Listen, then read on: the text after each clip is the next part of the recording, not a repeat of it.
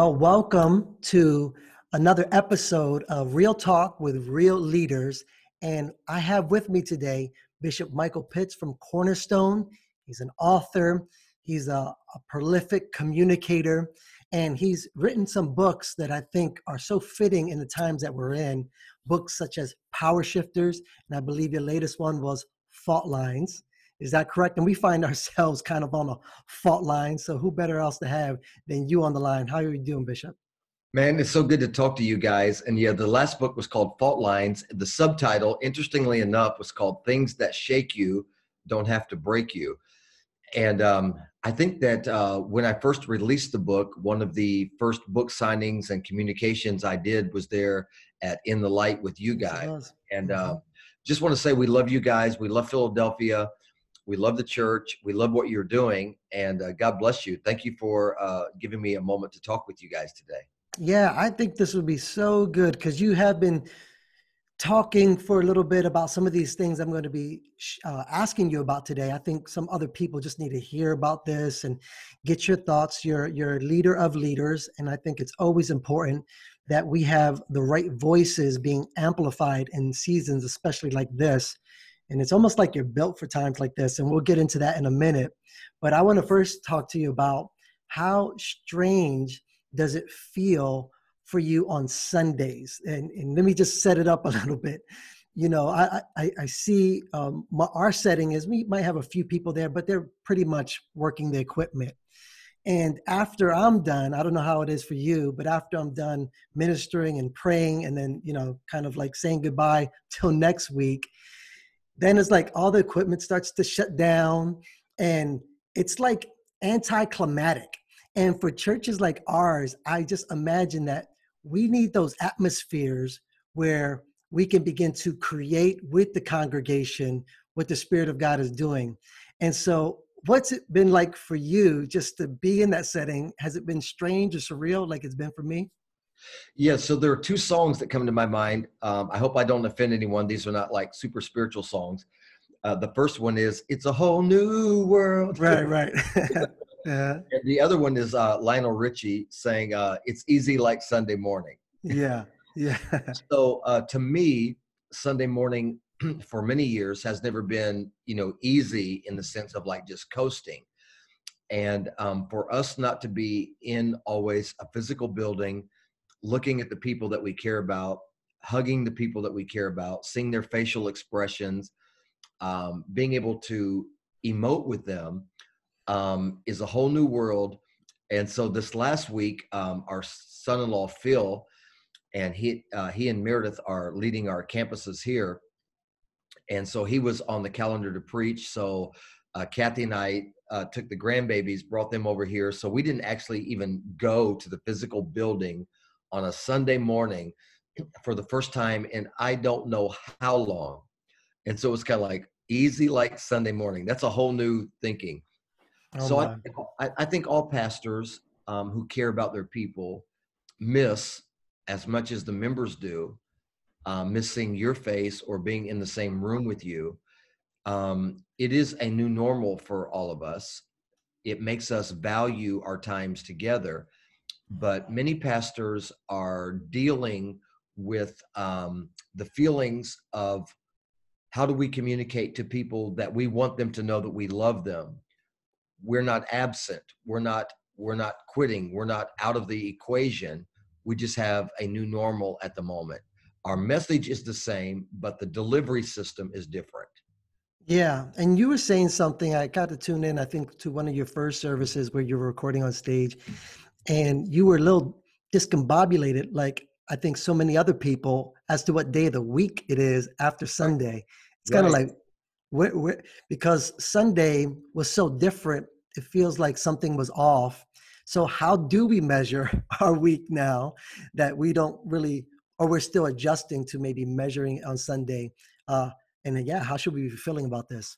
It's amazing with everyone because our calendar so affects the way that our routine moves. And, if Monday night is laundry night and Tuesday night is basketball practice, Wednesday afternoon at 3 is soccer practice, and Friday is this, and then Sunday is church. and then all of that is kind of taken from you. The term is a social disruptance, Yeah. that our social movements are being disruptive and disrupted. And so that makes us sometimes wonder, okay, what day is it today? And Hmm. what am I supposed to be doing? And that's kind of a wake up call in a good way. It is disruptive, but it makes us think, like, how much of my time has been allotted for things that are ancillary, things that are non-essential, things that are not the main thing. And that is disruptive for pastors. When your offices are closed, when you're not looking at your people, when you're not able to touch or pray for or make an altar call physically, Right. those things can be disruptive. But I think there are probably learning experiences in that as well. So what do you think about this? Because I was talking to my wife a little bit about how do we begin to measure our effectiveness and how we're making a difference with all this social distancing and this new normal that we're in now. Have you given that some thought? And how do we go about measuring us making a difference and being effective in times like this? Yeah, I have thought about it, and it's one of the reasons I love talking to you. You have great questions and provoking questions, but that's the point. How do we measure our effectiveness? Because it is possible to be in a room full of people. I mean, in the Light Church is a great place to be. I love the environment, the atmosphere, the participation of the people, all of that. All of us love those kind of churches and services. But that could be not an appropriate evaluation of our effectiveness, Mhm. because it is possible to leave a happy service and still be dealing with tough situations. Mhm. So now we're asking ourselves, if I don't have that particular dynamic, I don't have control, influence over the atmosphere from which everyone is listening to me. How do I know if I'm being effective?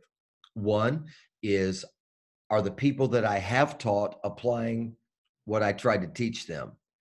Two, are people still connected with me um, based on what I'm teaching them and telling them and what God has given us, over the exciting environment of everyone being in the same room?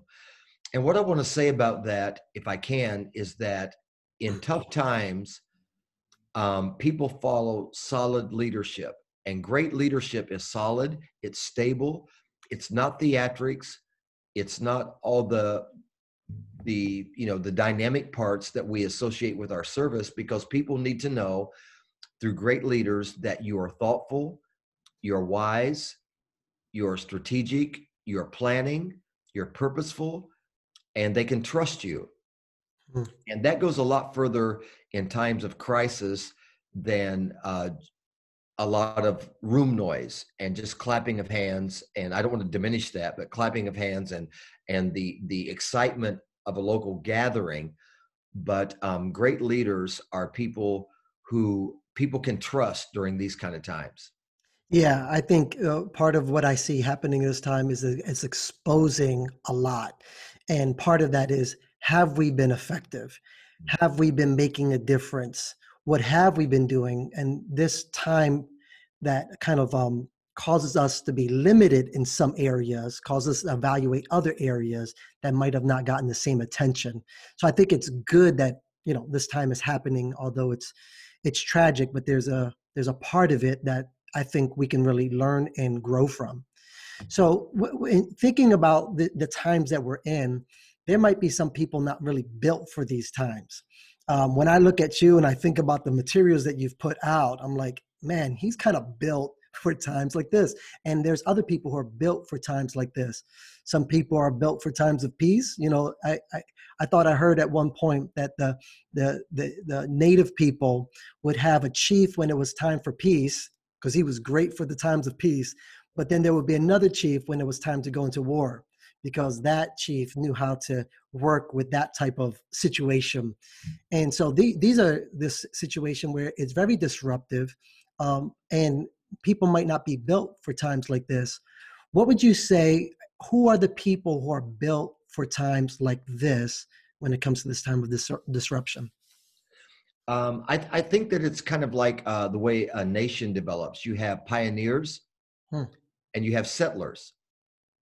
Mm-hmm. And so pioneers always want to clear a path and they clear it, but then somebody has to turn what they opened up into a community. And that's what settlers are for. And then the pioneers go on and clear a new path while cities are being built. So I agree with you that there are different skill sets. And in the kingdom, we would call those different giftings and anointings. Mm-hmm. People that are built for this, I think, have a history. And because when we talk about proven leaders, you have to be able to endure hardness. You have to be able to stand up under pressure. You have to be able to see on the other side of a storm and to be able to kind of rise to the occasion.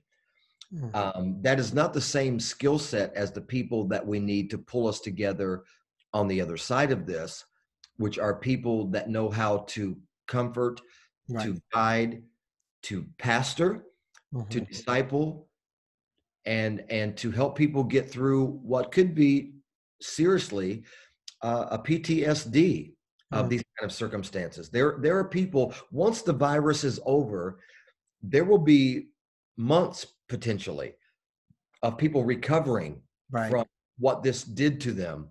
And that may not be my skill set, but it will be somebody else's.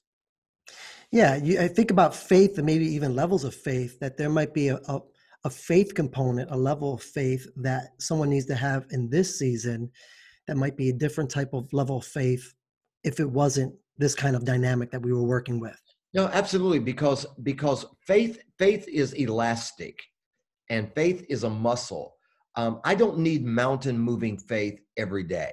Mm-hmm. Sometimes I need get through faith. Sometimes I'm living by faith. My That's good. faith is always there, but my faith is elastic that if you push on it, then it stands up and pushes back.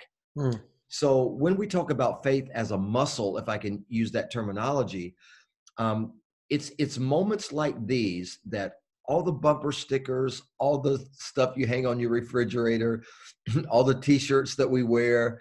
Okay, so now we need some of that to work. Okay, so now that faith muscle has to grow, and it ultimately makes us stronger. Muscles grow by being worked on, or pressure, Right. food, Mm-hmm. and rest. Mm. And when you don't have those components, then you don't get stronger. And so now we're in the season of pushing a bit. The season of rest will come, but it's also based on what we're eating. Um, I want to be paying attention to what's happening on the news and to be aware of statistics and information. But I cannot live on a 24/7 news cycle. Mm-mm. I can't live on that. And I need to know, I need to be aware, but I need to hear and to feed on what God is saying. And that makes me stronger. And then I have to have a little bit of rest. Okay. I'm not going to pay attention to this, maybe, for a day. Mm-hmm. Yeah.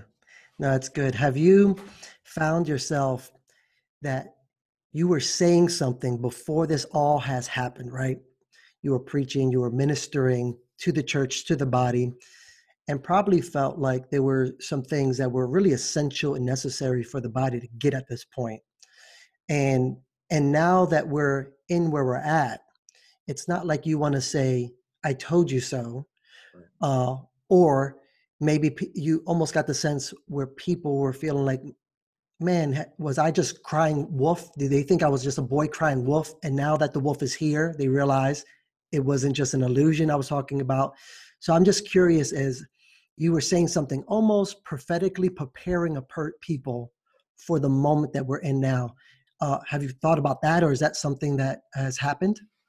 Yes, I have. And I think the same thing. I don't want to be, I told you so, because that's not helpful. Right. But Noah told everybody he was building an ark for how long. And then once the door shut and the rain started falling, they were like, oh, but so some things can be a little bit late, because I mean, years ago, I wrote a book called Don't Curse Your Crisis. Hmm. which is kind of interesting for now. Um, but I also had a little bit of time in the last year that I felt this stirring, and I tried to, in the best way I know how, probably inartfully and not as well as so many others would do, explain to our congregation that there were people and families in my heart because I felt like our gatherings and the things of God were becoming optional on Mm. Sundays. So Sundays became, well, we might go to church, we might go to brunch, as if those two were diametrically opposed. We might go play, we might go to the beach, we might go to the hills, we might go to soccer. Hey, we'll see you in 3 weeks. We got 4 events. All of these things that almost put it like on an equal playing field. And what happened to me was I started looking into the future and trying to say to families, there is a season coming Wow.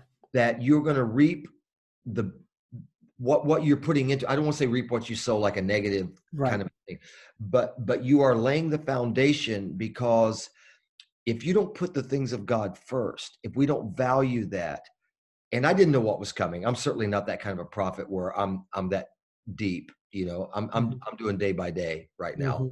Hmm. Um, but it made me concerned that I watched families trying to pay off an existential debt, making them feel like they were good parents because they were running 5 and 6 days a week, taking 3 and 4 kids, and spending all of their money trying to make it seem like you're good parents. And now when all of that stuff gets shut down, and now you're at the house with those same kids, now they're looking at them realizing they don't have a real relationship with God. They don't have a real relationship as a family. They don't have a put God first mentality. And so now here we are. Here we are. I so believe God is redemptive that this moment gives us the opportunity to redeem those moments and reposition our families, Yep. have family meals, family Bible studies. I don't know. You don't have to be deep. Watch family cartoons. I don't know Right. what you need to do, but to talk about God and to reconnect as people. So that's probably a longer answer than I should have given you, but that's my thinking on it. Oh no, I mean, we talked about a little bit how inconvenient this time has been, Yeah. but even how maybe just for the church and people, I don't know, maybe some places, not other places, but we really have been treating Christianity and our faith as a convenience. As long Sure. as it was convenient, we can roll with it. But once it became inconvenient, then we sort of, will stiff arm it. And I said, isn't it interesting that the government is recognizing the church as essential? Hmm. And I don't know if we as a people have always treated church or thought of it as essential as some of these other services that are out there.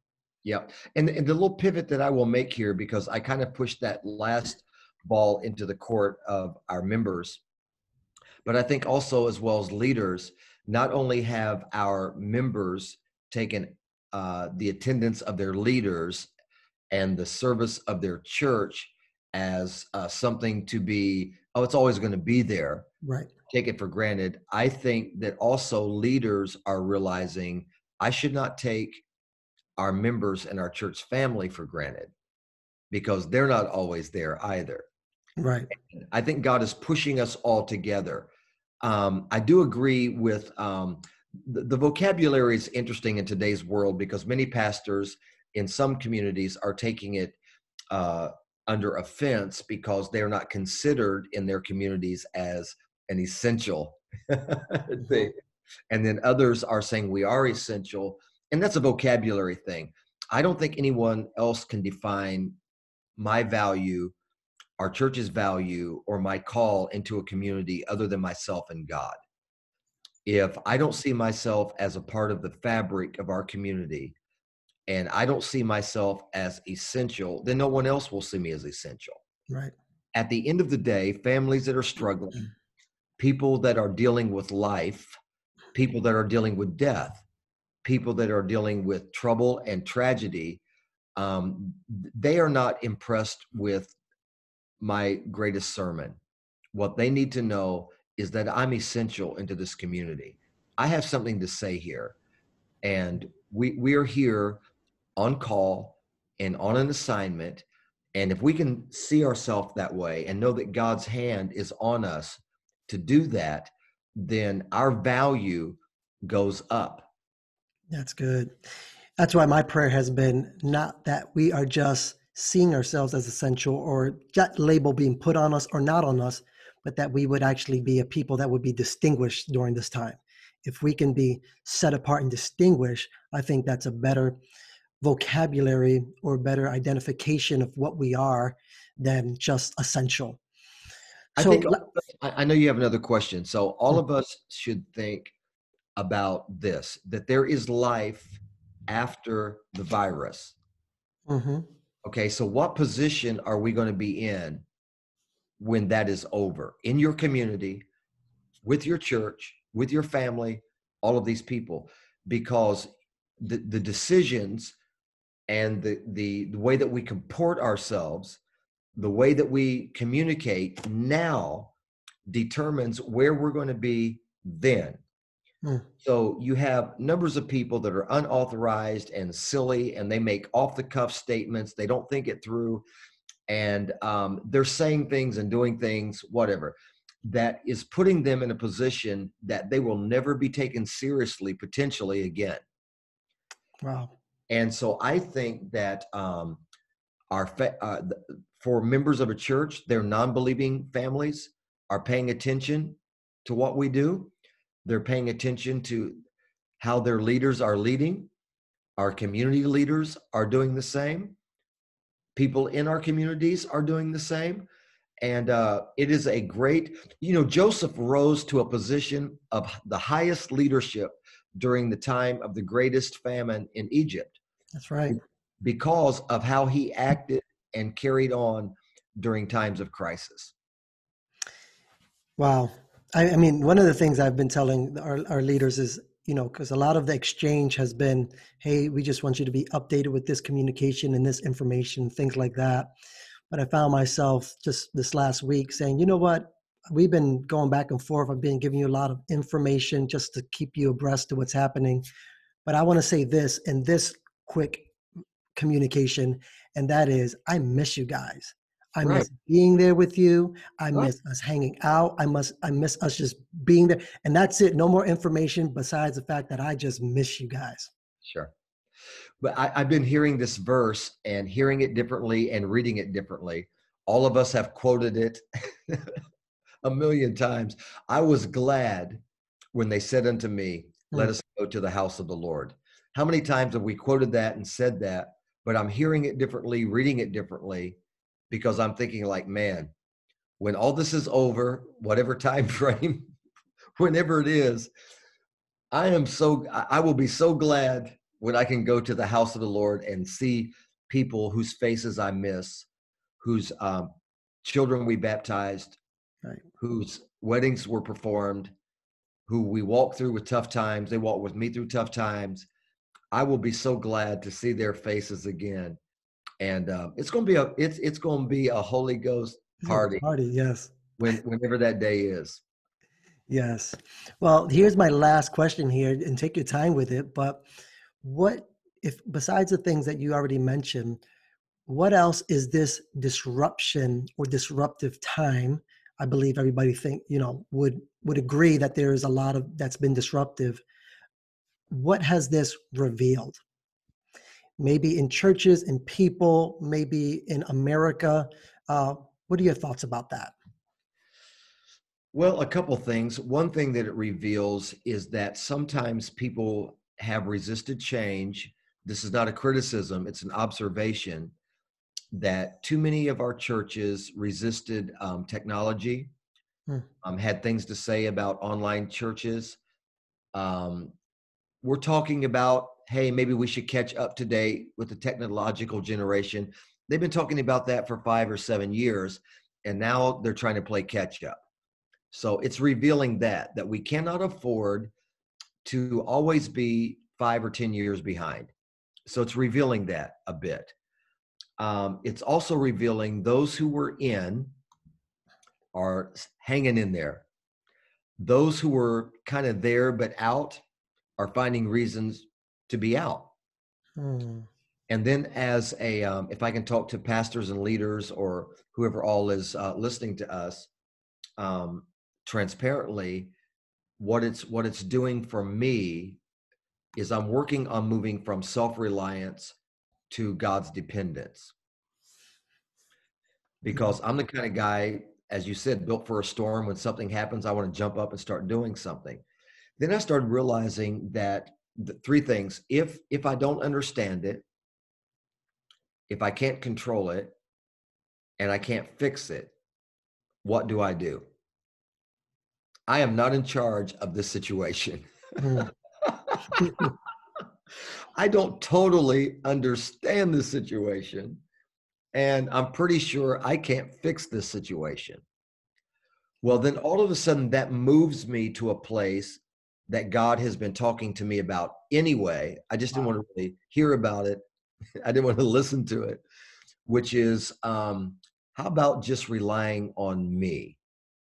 How about trusting in me and depending on me? It doesn't mean inactivity. It means my nature is to jump up and do something and then say to God, this is what I did. Can you help that work? Rather than slowing down and saying, what is it that you want me to do? What are you saying to me? How can I best serve? That's my takeaway. That's great. It's kind of like coming into that place of being reintroduced to his sovereignty Yeah. and allowing him just to be Lord again, Yeah. in our situation, because we often partner with him in what he's doing. But then when it's almost like, what do we have to offer to this moment Right. besides what we normally do and how we, call audibles? How about we don't do that this time and Yeah. do something different? Yeah. But you know what, man? I so thank God for you guys, you and your wife, your family, and the way that you model and are authentic in the way that you present the gospel. And it's not a commercial or anything like that, but I love In the Light Church. I love what you guys are doing there. And you guys are a part of like the emerging churches. And in some ways, I know you've been around for a little bit, but this is like being thrown into the deep end. Our Oh, generation has never seen this this right here. Okay, right. we want a national shutdown. Hmm. Okay, everything is shut down. And I think about how events formulate collective consciousness and culture. People that came through the Great Depression had a different worldview than the 1980s kids, the boomers and the Xers. And people that walked through the height of the civil rights movement in the 60s have a different worldview than those who are born today, the Zers and the Wires. This is a defining moment. This is a situation that will shape the collective consciousness and value system of our day. Wow. And we need to grab a hold of that and realize when people tell me, I can't wait till things get back to normal. If we go back to normal, we haven't been paying attention. Mm. Our normal is going to be new. I don't know what it looks like, but there's a new normal coming. Wow. And it's almost like with that kind of mystery that we're ending this time. But I would like to say to you, Bishop, I mean, what you bring and what you offer in terms of your voice to other leaders is something that we at In the Light, and I'm sure other places, are really looking to lean into during this time. And as young leaders that are leading, it would be detrimental if we were just to work things out and get into the hustle of trying to bring things about versus looking to serve and hear from the generations that have gone before us. And so the words that you shared and the perspective that you have and the humility that you carry is something that also we're going to carry with us into this new normal. And so I think it's the interviews like this, I pray go a long way that people will be able to hear it and glean from it and maybe model something for this new normal you're talking about. Well, I'm so very happy and honored to be with you and to have those words and thank you. Every generation has its own crises, its defining moments, and its own famine. The Bible said, I don't know, Genesis 26, I think maybe. I don't have my Bible in front of me. That there was a famine in the land. This was Isaac, not the same famine that was in the days of Abraham. And then Isaac redug the wells of his father. Right. So every generation has their own famine. Abraham had a famine. Isaac has a famine. Every generation has their own situations, but hopefully, prayerfully, intentionally, what the generation that preceded them did gives them something to redig and to gain from previous experiences. And if I could help anyone take some years, tears, and fears out of their journeys, it's always my blessing to do so. And I'm honored that you would consider me to be able to say something about that. Hey, exactly that. This is exactly what that's doing. So again, so blessed to have you with us. And I pray that somebody got something from this. And I just entitled this time, Real Talk with Real Leaders. And thank you for sharing with this time. Bless you, Bishop. Love you guys, and let's talk again soon, okay?